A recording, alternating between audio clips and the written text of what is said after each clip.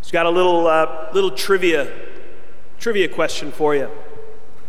TV is the topic. There were 3 TV series in the history of television who, when they went off the air, were number 1 in the ratings. Only 3 shows that absolutely went out on top. Most shows, they get canceled, right? Because the ratings are starting to tank and eventually they get canned. These 3 shows quit and they were number 1 in the ratings. Anybody have a guess? No, it's funny. Everybody thinks it's MASH. MASH had that, they set a record for their final episode, but MASH wasn't number 1.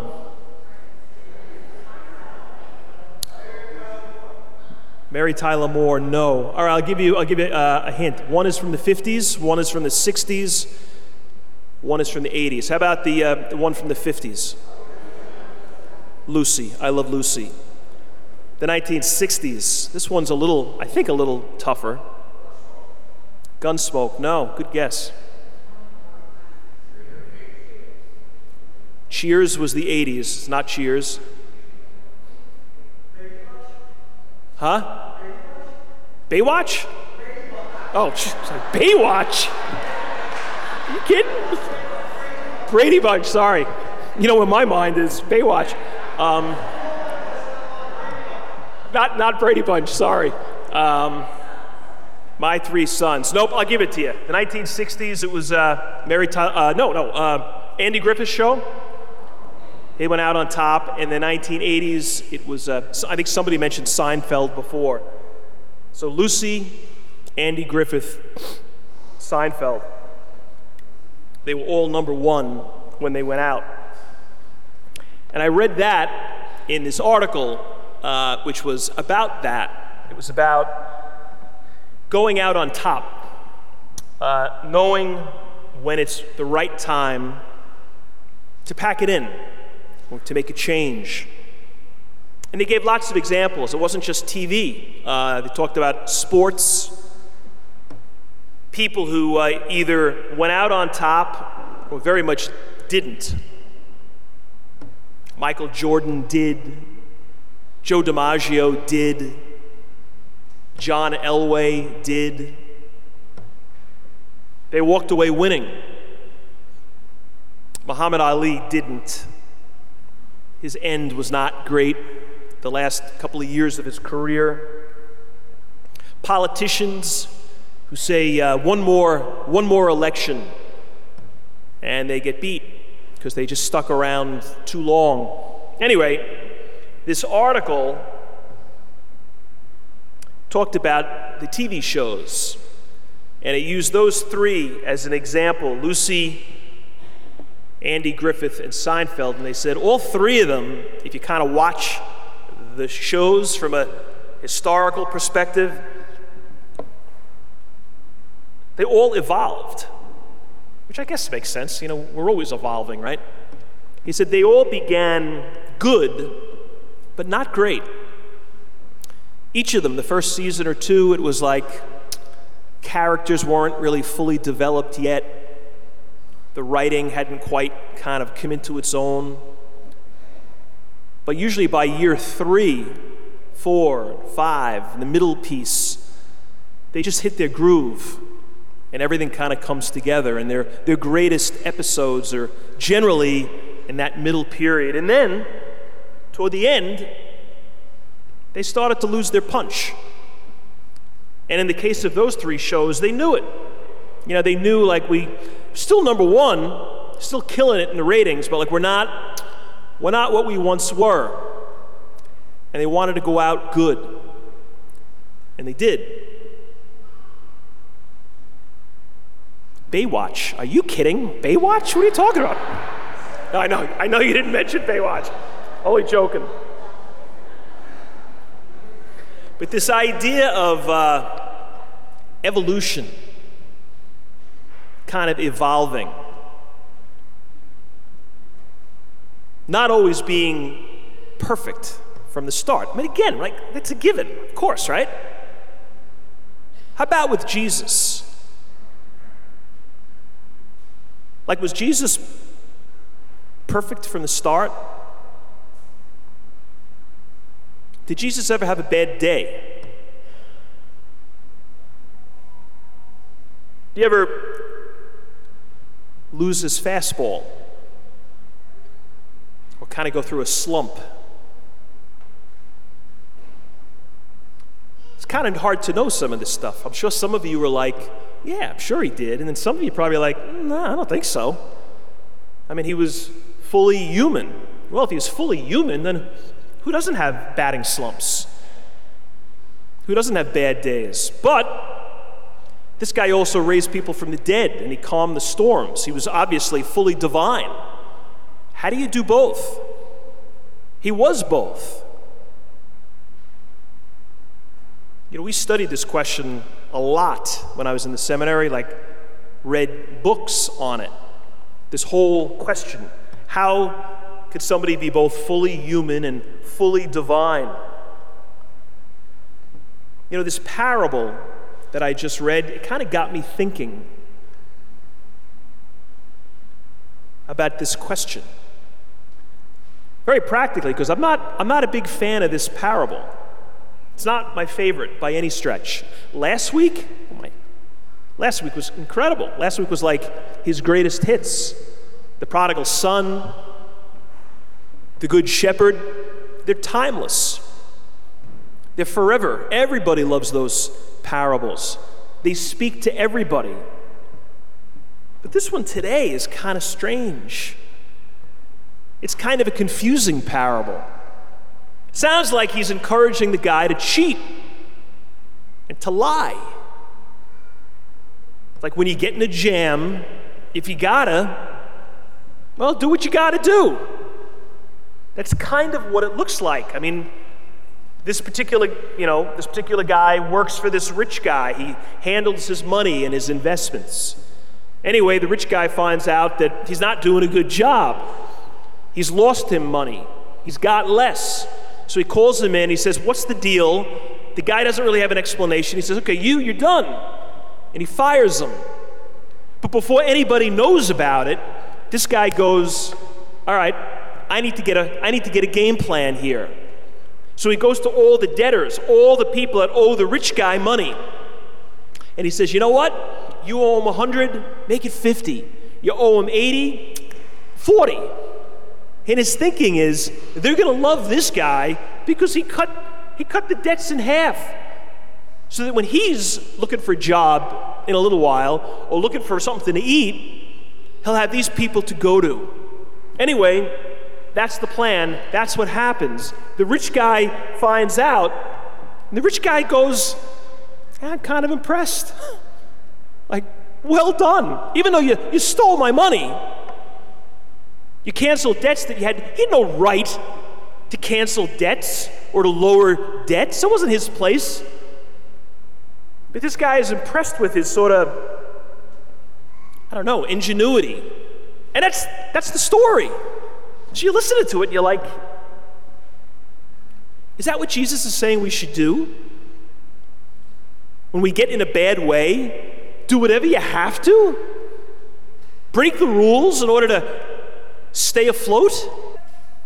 So is Jesus saying, do whatever you got to do in order to protect yourself? Well, there's no way Jesus is saying, cheat and steal and take what's not yours. So it's just not clear. Like, is it possible that this just isn't one of his best parables? Is it possible that Jesus had better parables than others? I mean, we have better days than others, don't we? This whole humanity thing, maybe this one is just, he can't be wrong. He never would communicate an untruth because of his divinity. But maybe it's just not his best. Like, I think it's okay to see Jesus that way. I think sometimes we only see his divinity.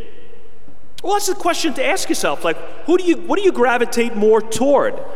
His humanity or his divinity? The miracle worker,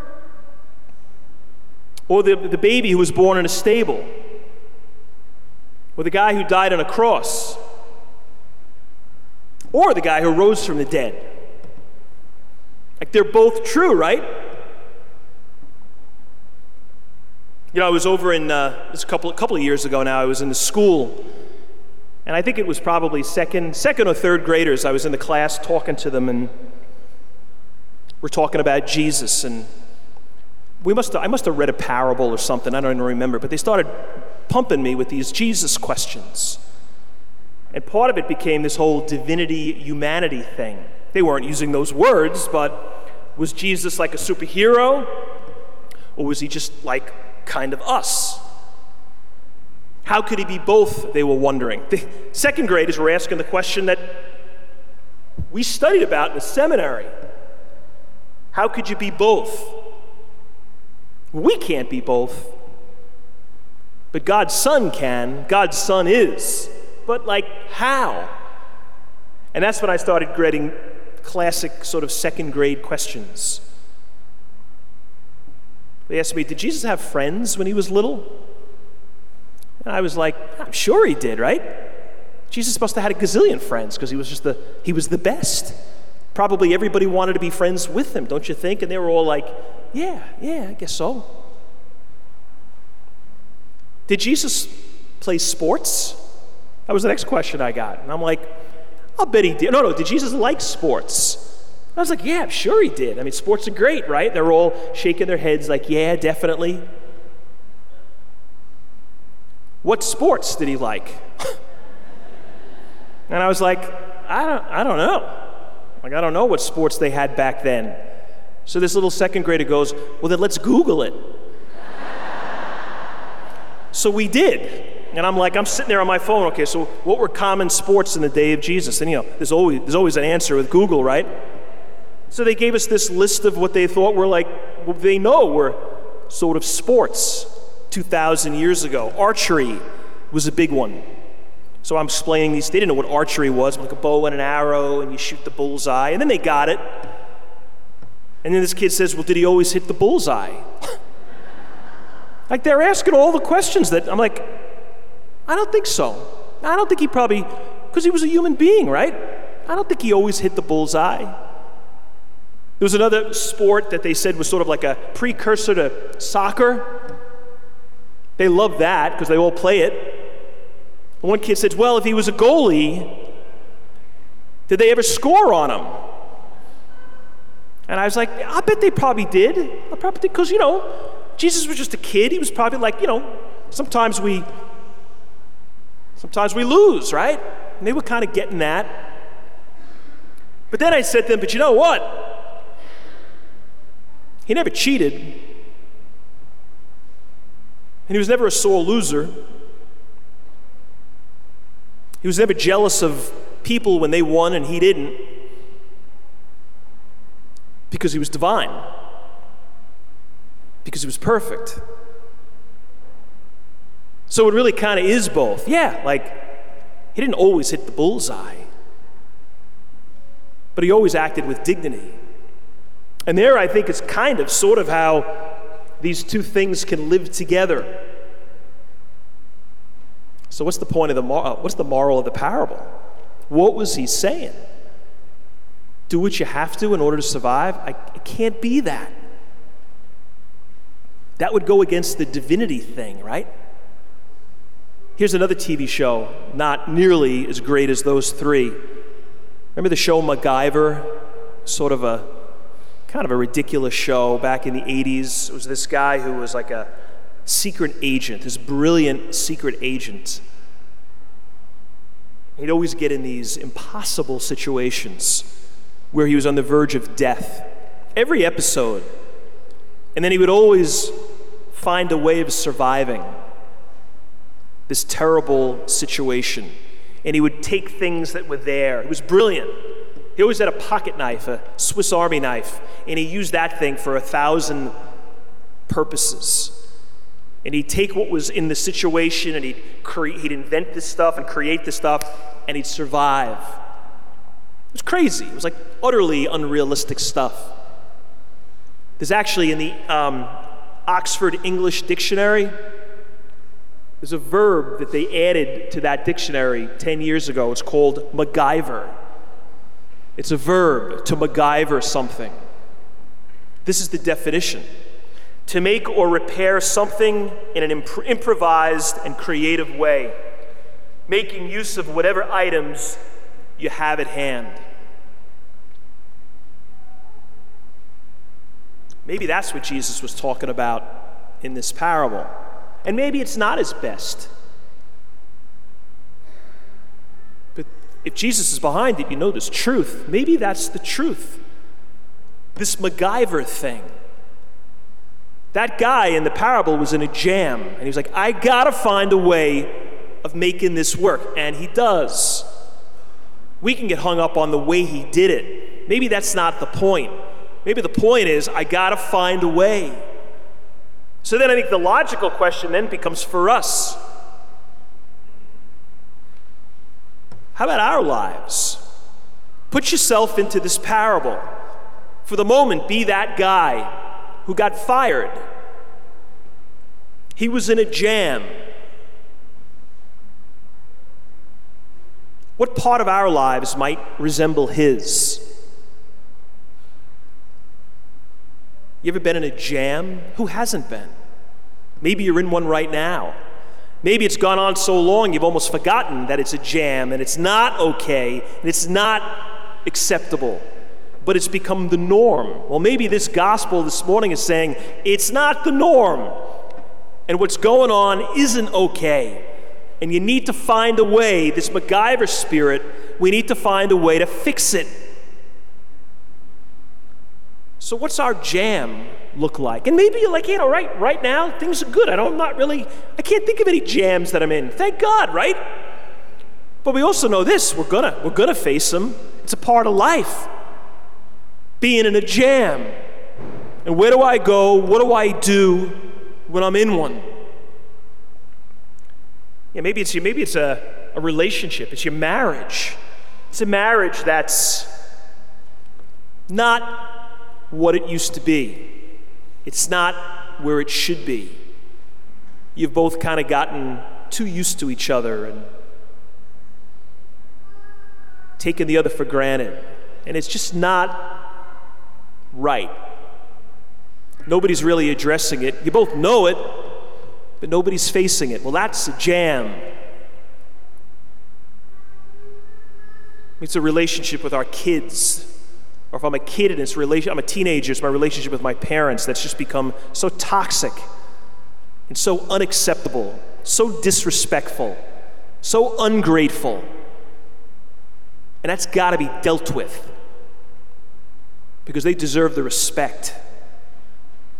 Maybe it's my health. My health has become not good and I'm not dealing with it. I'm drinking more than I should. I put on weight. I got to get it together, and I'm kind of floundering. I'm in a jam. And he says in this jam, find a way out. What's jammed up in your life? Make it work. Don't walk away. Find a way.